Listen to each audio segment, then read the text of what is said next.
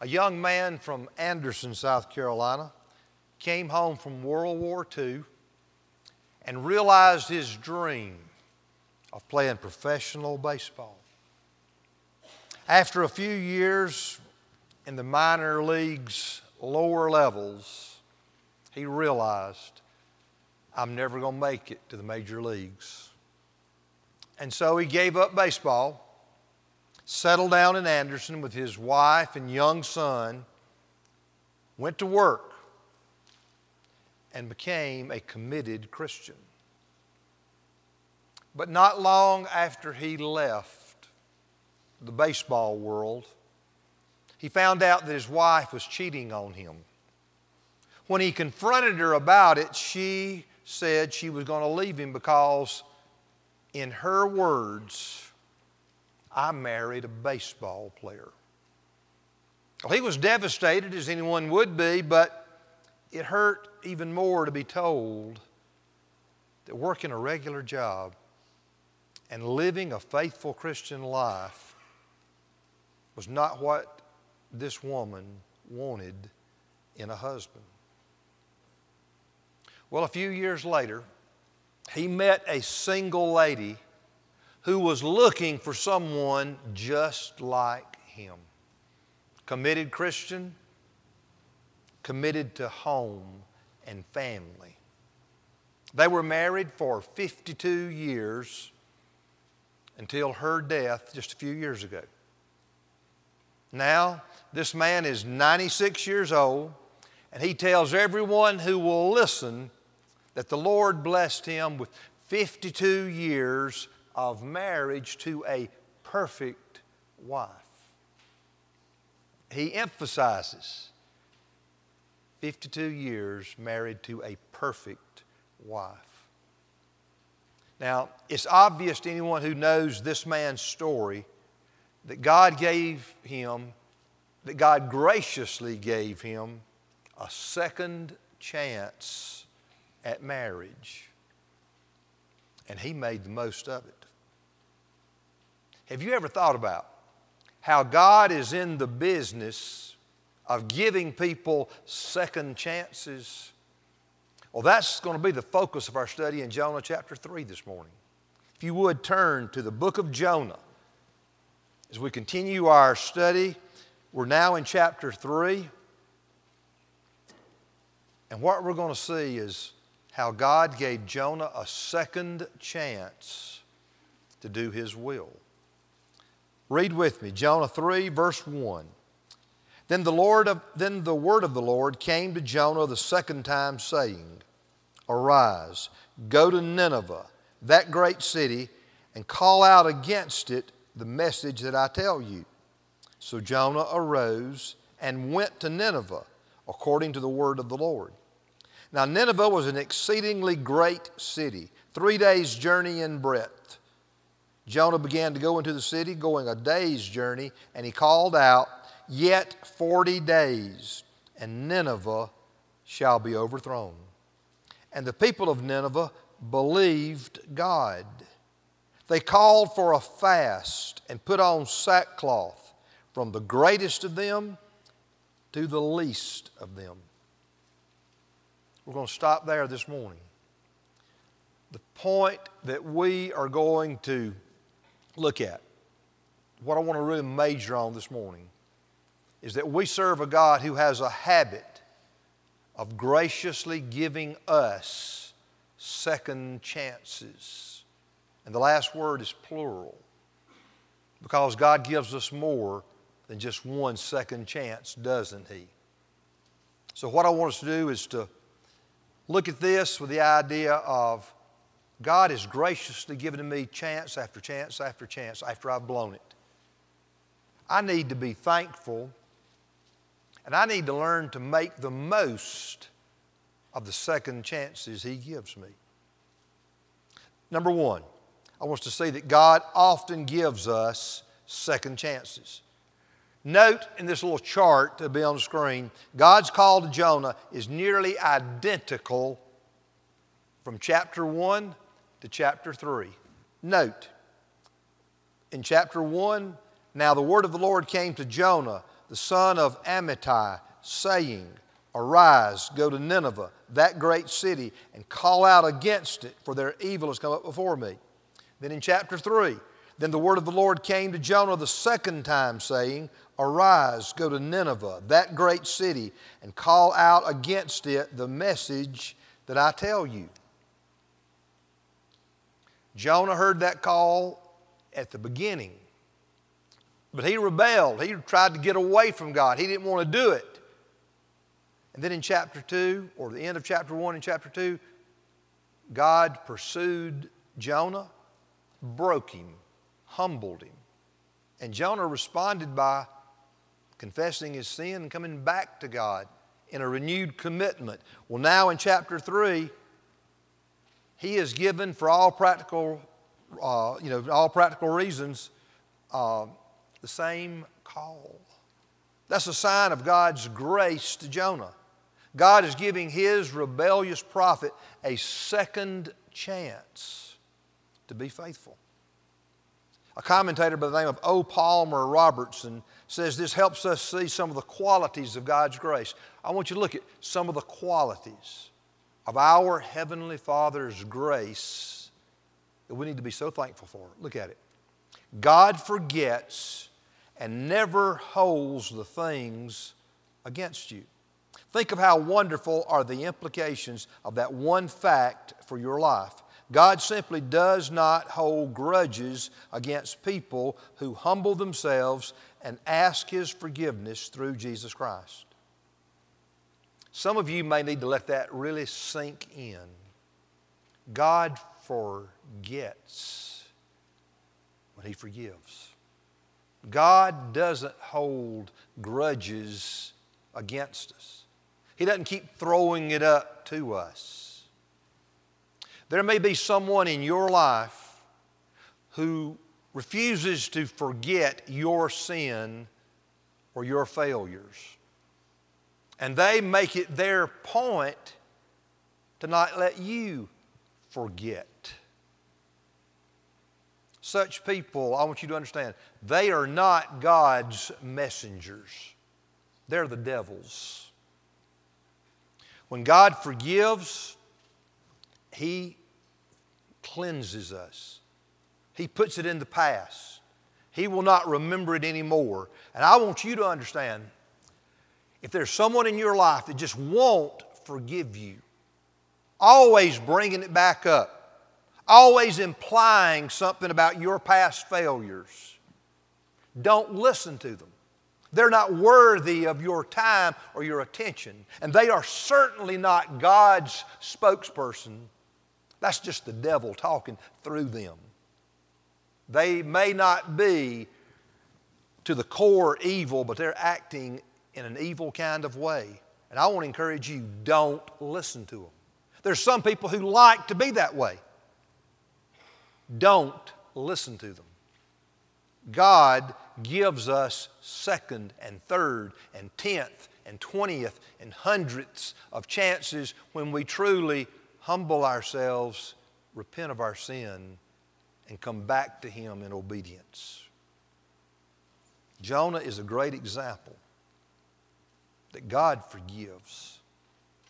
And God gives us fresh starts in serving Him. You know, this is really not an unusual thing what we see in Jonah. God has a track record of giving His people second chances, some of the most important people in the Bible. Abraham. He was chosen by God to be the father of what would become the nation of Israel. Paul tells us in the New Testament that Abraham is also the father of all people of faith. He's our father as Christians as well. When God first called Abraham, he didn't obey God fully. I want you to look with me. It's going to be from Acts chapter 7. Stephen is sort of giving us an oral history of the people of Israel. And he tells us this about Abraham.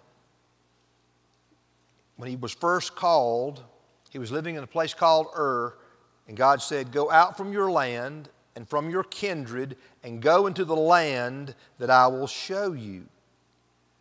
That was the promised land, what would be called that later on.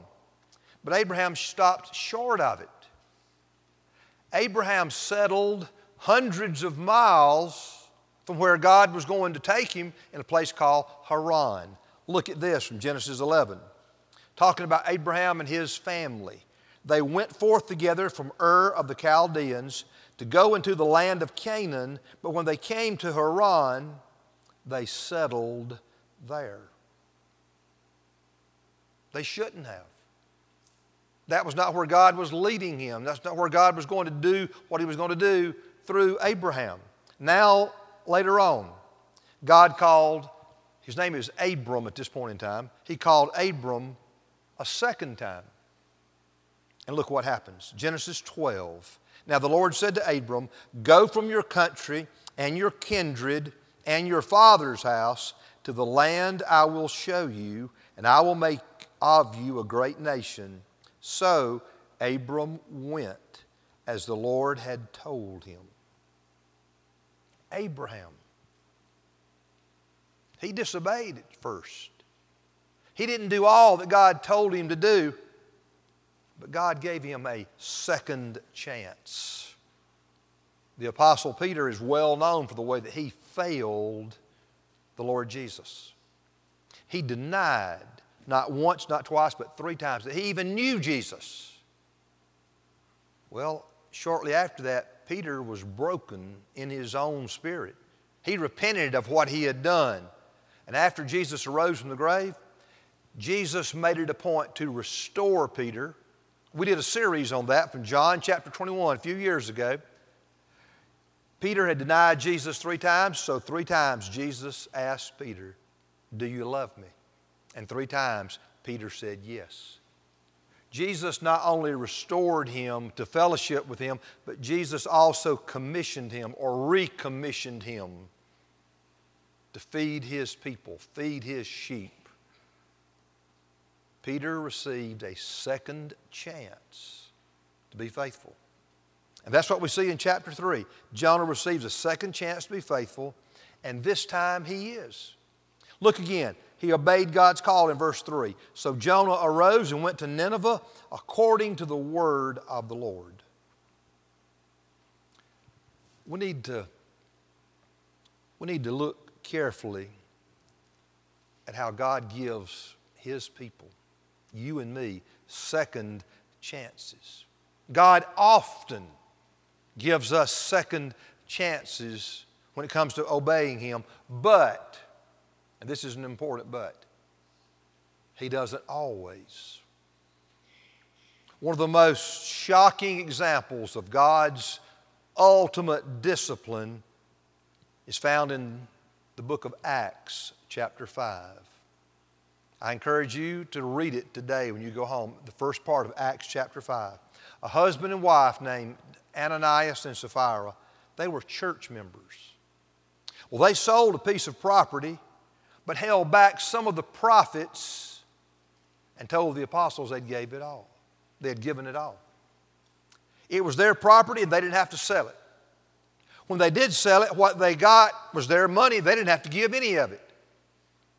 But they, for whatever reason, maybe to look like someone special in the eyes of other church members, they lied to the apostles about what they had given, and as soon as they were confronted about their lie, they fell down dead. God killed them. God did not give them a chance to repent. God did not give them a second chance. I say this to say we need to be careful that we do not presume upon God's grace. Daniel Aiken points this out. He says we should never dismiss God's call or delay in responding to Him. God does not guarantee a second chance. Sin and disobedience have consequences, and it is possible to miss God's best when we refuse His plan or attempt to run from His presence like Jonah. We cannot make too much of God's grace and God's mercy because the Bible, from cover to cover, the Bible emphasizes our God is a God of grace and mercy. I am not in any way trying to de-emphasize that. But at the same time, God does not choose in every instance to show grace, but sometimes to give justice. Just like He did with Ananias and Sapphira and others that you probably can think about as you think about what you know about the Bible. But while God does not guarantee us second chances, He does often choose to show us patience and grace, just like He did with Jonah. I am so thankful right now that God has been patient with me all my life. I am so thankful that He has shown to show me grace and not justice. I am so thankful for the opportunities He has given me to confess my sin, for the guilt He has inflicted on me to cause me to want to turn from it. I am so thankful that God has allowed me to come back to Him, to make new commitments, to serve Him afresh. I hope you are. Because if you're here, that means you have experienced God's multiple chances, multiple new starts. More often than not, God does offer us second chances. You may have never thought about it this way, but John is describing God's second chances in one of the most important promises in all the Bible. Look at this from 1 John 1:9. I've put it on the screen probably 100 times over the years. If we confess our sins, He is faithful and just to forgive us our sins and to cleanse us from all unrighteousness. That's God's promise of a second chance, a fresh start. If we confess our sin, He is faithful. He is just to forgive us, and not just forgive us, but to cleanse us and give us that fresh start. God forgave Jonah. God restored him to fellowship with Himself. And God recommissioned Jonah to useful service. That's what I want us to look at next. God sometimes blesses our second chances with great success. Jonah obeyed God's call to preach to the people of Nineveh. And look how God blessed his efforts. Verse 5 again. And the people of Nineveh believed God. They called for a fast and put on sackcloth.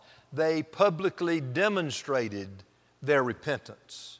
And this happened from the greatest of them to the least of them. We're going to go into more detail next week about how they responded, how God worked, and they responded. But what I want us to see here is God blessed Jonah's second chance in a tremendous way. And that's not unusual. The Bible reveals that God greatly blessed some of His greatest leaders when He gave them the second chance. Abraham, the father of the nation of Israel. Well, Abraham had the promised child, Isaac, after he got the second chance and went to that place. God did this real work of establishing Abraham in this, what would become the promised land, after Abraham responded to God's call the second time. Peter, his greatest success came after the Lord gave him the second chance and recommissioned him. You can read about it in Acts chapter 10. God used Peter to preach the gospel in the home of a Gentile named Cornelius, which was God's way of just sort of announcing the gospel is for all people, not just Jews. And He used Peter to do that. Later on, God used Peter to write 2 letters to churches that are now part of our New Testament. Later on, God made Mark the traveling companion of Peter. And as Mark listened and wrote down what Peter was preaching, Mark put that in our what we call the New Testament today in the form of his Gospel of Mark.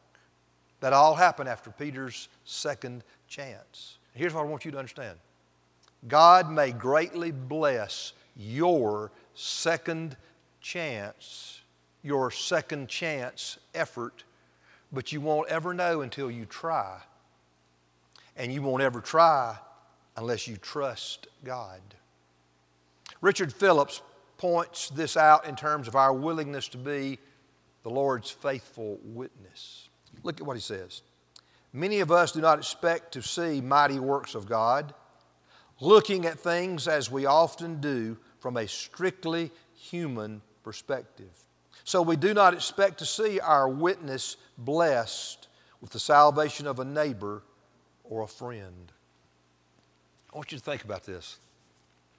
Are there people in your life that you really love and care about who are not Christians? And maybe you pray for them. Maybe you pray that God would send someone to share the gospel with them and they'd be saved. Maybe you even pray that God would allow you to share the gospel with them and they would be saved. Have you ever attempted to share the gospel with the expectation that God would work through you? That that person would listen and believe and you'd see them change, see their life changed? Why is it that we, if we're Christians, our faith is something supernatural? We're believing in a supernatural God, a supernatural Lord. Why can't we believe that God could use us, would use us in supernatural ways like He did Jonah?